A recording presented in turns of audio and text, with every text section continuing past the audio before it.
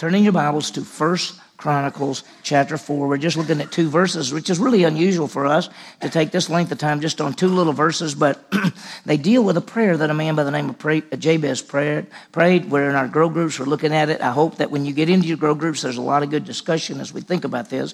Sometimes people there was a book written in 2000s, which is 19 years old, the book is, and it was called The Prayer of Jabez. It became very famous. It became one of the top-selling books in the whole United States.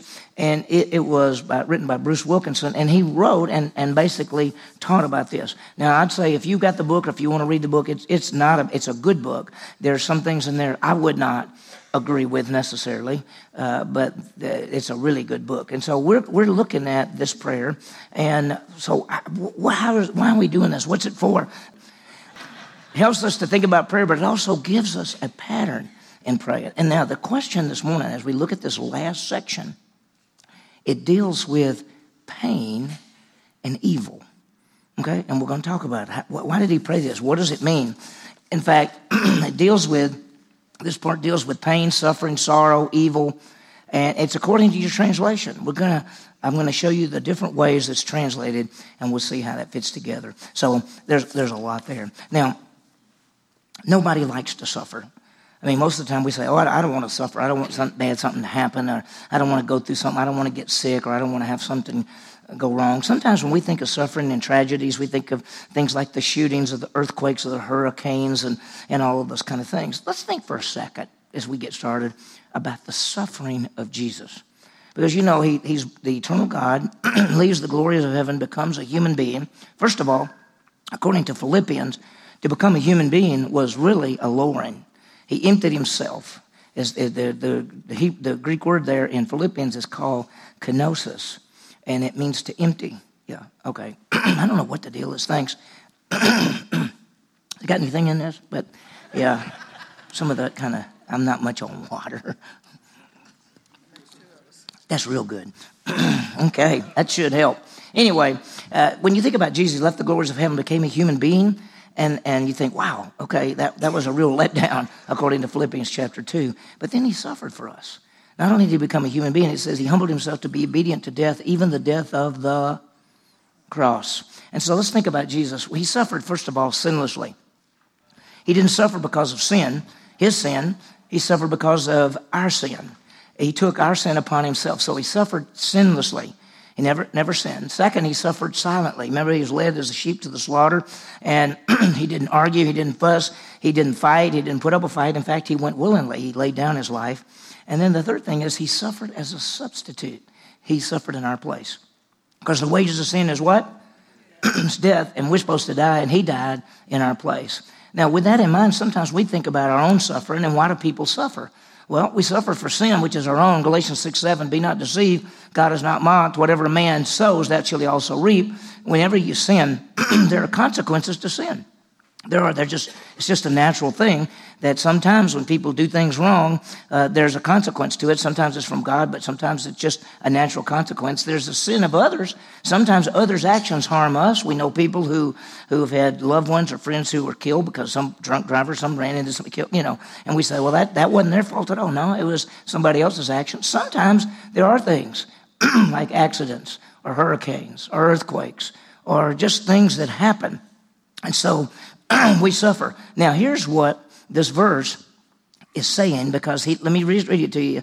The last part of his prayer says, and keep me from harm that it might not pain me. Now, that's the New American Standard. I'm going to give you some more information in a minute. And so Jabez prayed to keep him from the pain. Keep him from pain. Now, what does that mean? How does it all fit together? What does it mean? He prays to keep me from harm, keep me from evil, that I might not cause pain, that I might not have pain. How does this fit? And what is Jabez asking in this prayer? Because we've talked about praying this prayer, and we've talked about it, that it talked about bless me, and it talked about expand my borders. We talked about let your hand be with me or upon me. And we said that the blessing idea there was that God just use me. And then we saw that the expand the borders was use me more than I could imagine. We saw let your hand be upon me. That means God use me and in your power. But what does this last part mean? And if you've got a different translation, I'm going to show you the different translations.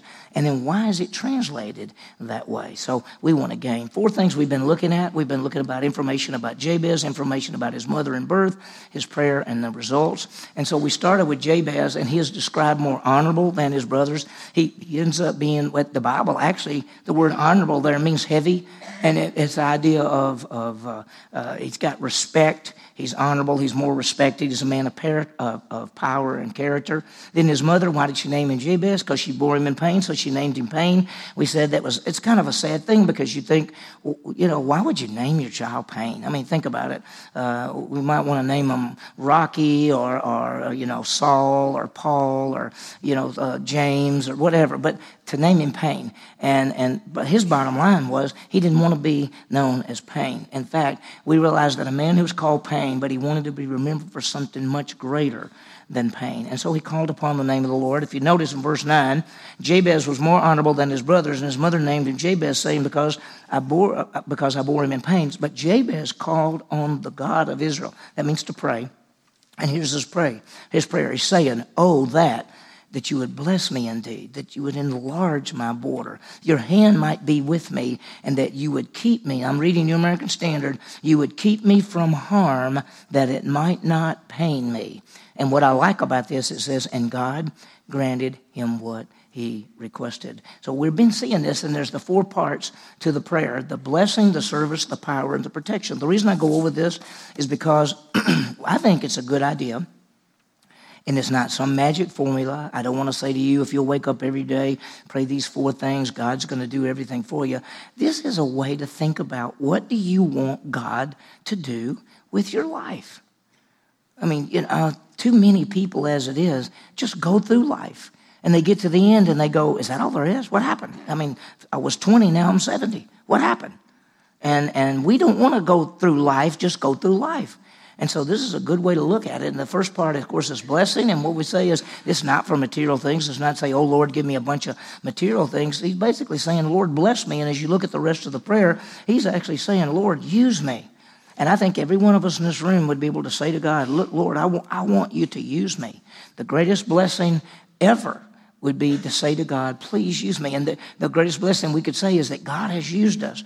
And as I look through many of you in this room, I can tell you, God is using many of you in my life and in other lives. But one of the things we could do in this prayer is say, Lord, would you take my life and use me for your glory? The second thing was expand my border. And when we saw that seems a little bit strange, but he's not asking for more things. He's asking that God would expand his influence. What if you said, Lord, I want you to use me, and I want you to use me to do things I hadn't even thought of. I want you to use me in this community, in this world, with my family, with my friends, at my job. I want you to use me to do things I've never even thought of. Use me beyond what I could ask or imagine. Think about that.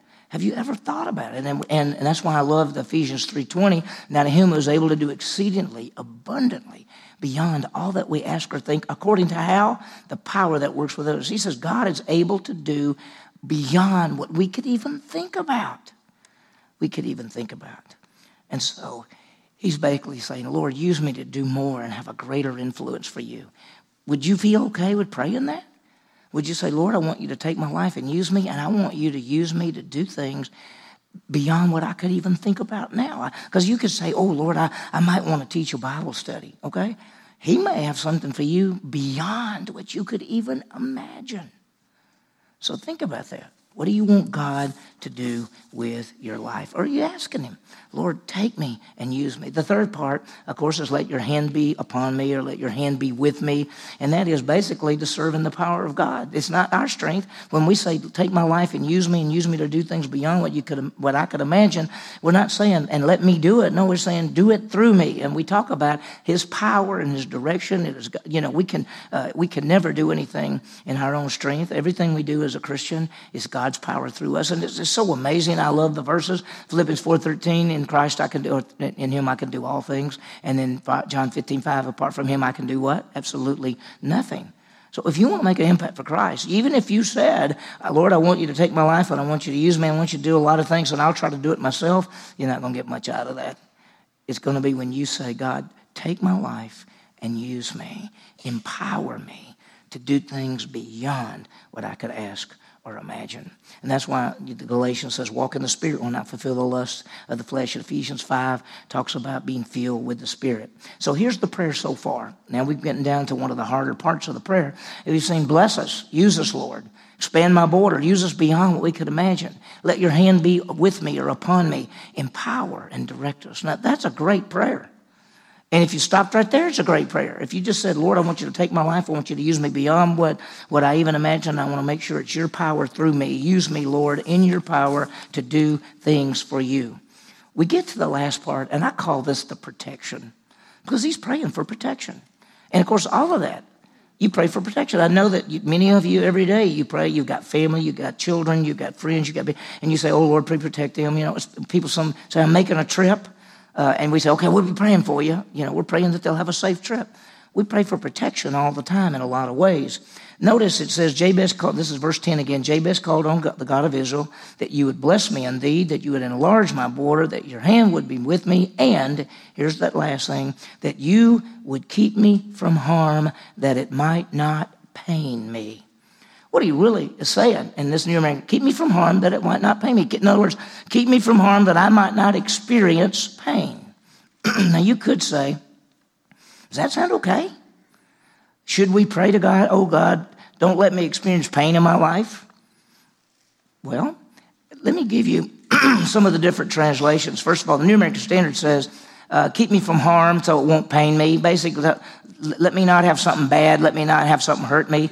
The New King James says, keep me from evil, that I might not cause pain. Basically, keep me from sin that I won't hurt others. That's a little different translation. NIV says, keep me from harm, free from pain, no harm. Let me live free from suffering. The NLT, the New Living Translation, says, keep me from all trouble and pain. And the ESV says, keep me from harm that it might not bring me pain. So why the different translations? Why would one Bible say, keep me from harm, not hurt me? The other one says, keep me from evil that I don't hurt other people.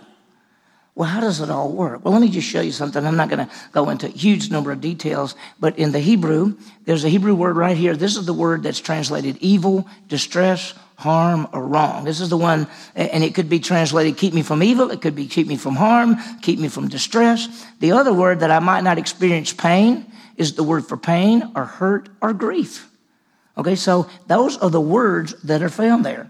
And so I want to show you this. The first word, the word harm there could be translated evil or distress or harm or wrong. And so the New American Standard says, keep me from harm. The ESV, keep me from harm. NIV, but the New King James takes the word and translates it evil and says, keep me from evil.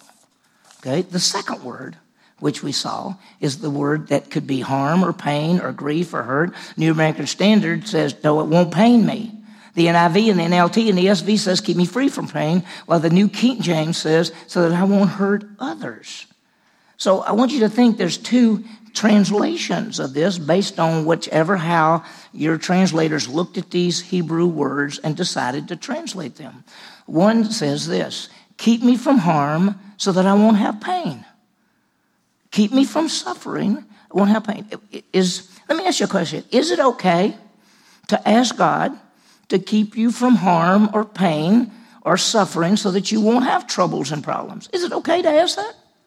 I think it is. Wow, I don't see anything wrong with that. In fact, the translators of the NIV and the New American Standard, that's how they look at it. They said, he's saying, oh, Lord, keep me from pain, keep me from harm, keep me from trouble so that I won't have a lot of pain. That's what he's saying. And it's okay. We know that God never leaves us or forsakes us. And we even know this, that whatever troubles come our way has come through God anyway for us. Okay?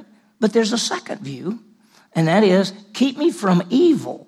Keep me from wrong. Keep me from doing sin so that I won't, and keep me from doing evil things so I won't cause pain either to self or others. So the second view is, keep me from doing evil so I won't hurt myself or others.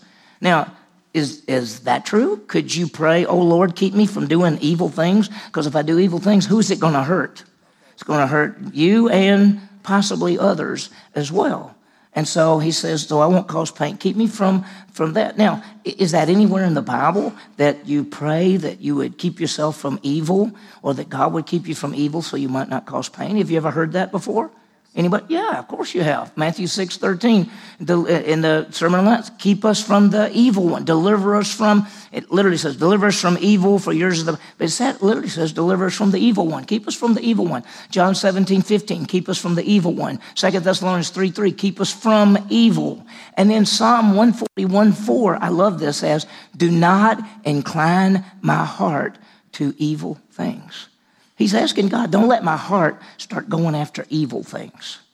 And so the truth is this. You could look at this in two different ways. You could say, oh, Lord, don't let trouble come my way so I'll suffer.